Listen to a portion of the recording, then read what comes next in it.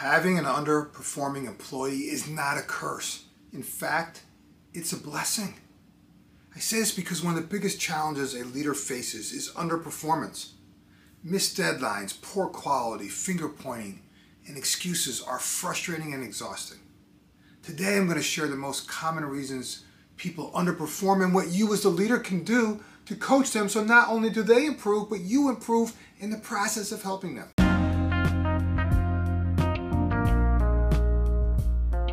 Hi everyone, this is Jim Riviello and I want to welcome you to the Getting Results podcast. I'm so excited to have you here, so let's get started. Results matter. In fact, we're paid to get results. So the big question is this: how do business leaders like us, who really want to do the right thing and make a difference, how do they get results? How do they effectively lead others in the face of adversity? And how do they find the strength and courage to role model the behavior they want to see in others? That is the question, and this podcast will give you the answer. My name is Jim Riviello, and welcome to Getting Results. Having an underperforming employee is frustrating for a lot of leaders. Many just want to fix them, right? Others wish they would just go away. And a lot of leaders spend an enormous amount of time and energy wondering why they aren't performing in the first place. When someone is underperforming, the first step should never be corrective action. The very first thing an authentic leader needs to ask themselves is, am I doing everything possible to help this person? Whenever someone I coach brings me a performance challenge on their team, I always take out my trusted mirror and I put them on the hot seat. And I don't do this to be mean. I do this to raise their awareness of what they may or may not be doing that contributes to the problem. See, every leader needs to look in the mirror and know at the deepest level of their soul that they have done everything possible to help the person before they move them to some form of corrective action. Let's unpack this further. First, let's talk about the most common reasons people don't deliver on expectations. Many employees don't know what to do or why they're doing it in the first place. Some don't know how to do it. Others think that something else is more important. A lot of employees think they're already doing what you want. And there's always going to be some who think their way is better. My favorite is there are no negative consequences for not doing what you ask. See, the question isn't whether or not we are leaders, but how well we lead.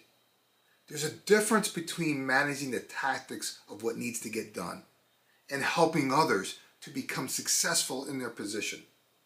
As leaders, right? As a leader, you are a teacher, you're a mentor, you're a facilitator, you're a coach, you're a guide, you're a role model.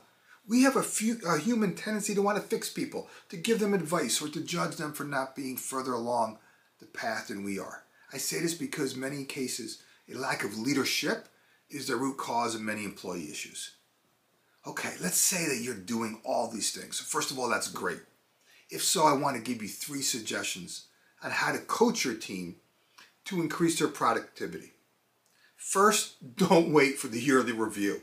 Like seriously, that's just insane.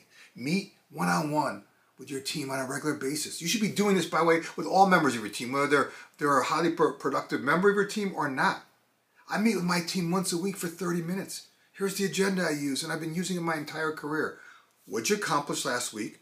What are your top 3 priorities for this week, and what help do you need from me? Bam! Those 3 open-ended questions give me everything I need to know. Having a weekly one-on-one gives you the platform to drive a healthy conversation to ensure you both are aligned and focused on the things that matter. I go into this in so much more detail and depth in my leadership development program, but this framework is just too good and just frankly too simple not to share it here.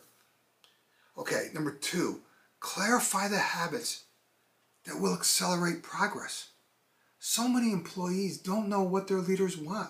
It's your job as a leader to clarify the habits that will accelerate results. Teach them the habits that have driven your success. One leader I know does this exceptionally well. Her team are disciples of her. They are extremely loyal because she's taken the time to bring them under her wing and coaches them constantly. It's no wonder she has a high-performing team with very little turnover.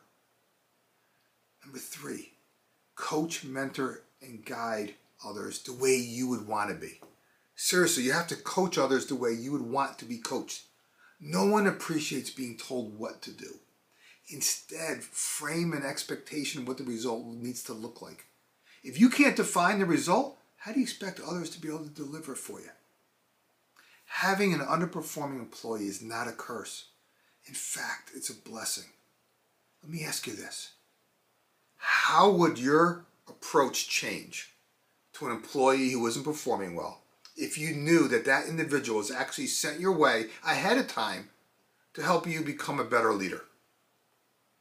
Every time you authentically coach your team, you yourself are improving in the process. If you want more strategies and tactics like the one I shared today, I want to help. I want to buy you a copy of my book, Freedom to Experiment: How to Ignite a New Level of Energy, Focus, and Momentum in Yourself and Your Team.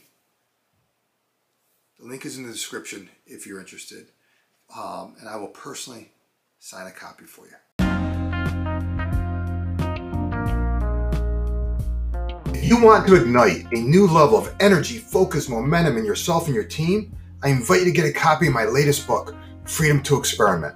The link is in the description if you're interested. In the meantime, do me a favor and share this podcast with others in whatever way serves you best. Enjoy your week, and I'll talk to you in the next episode.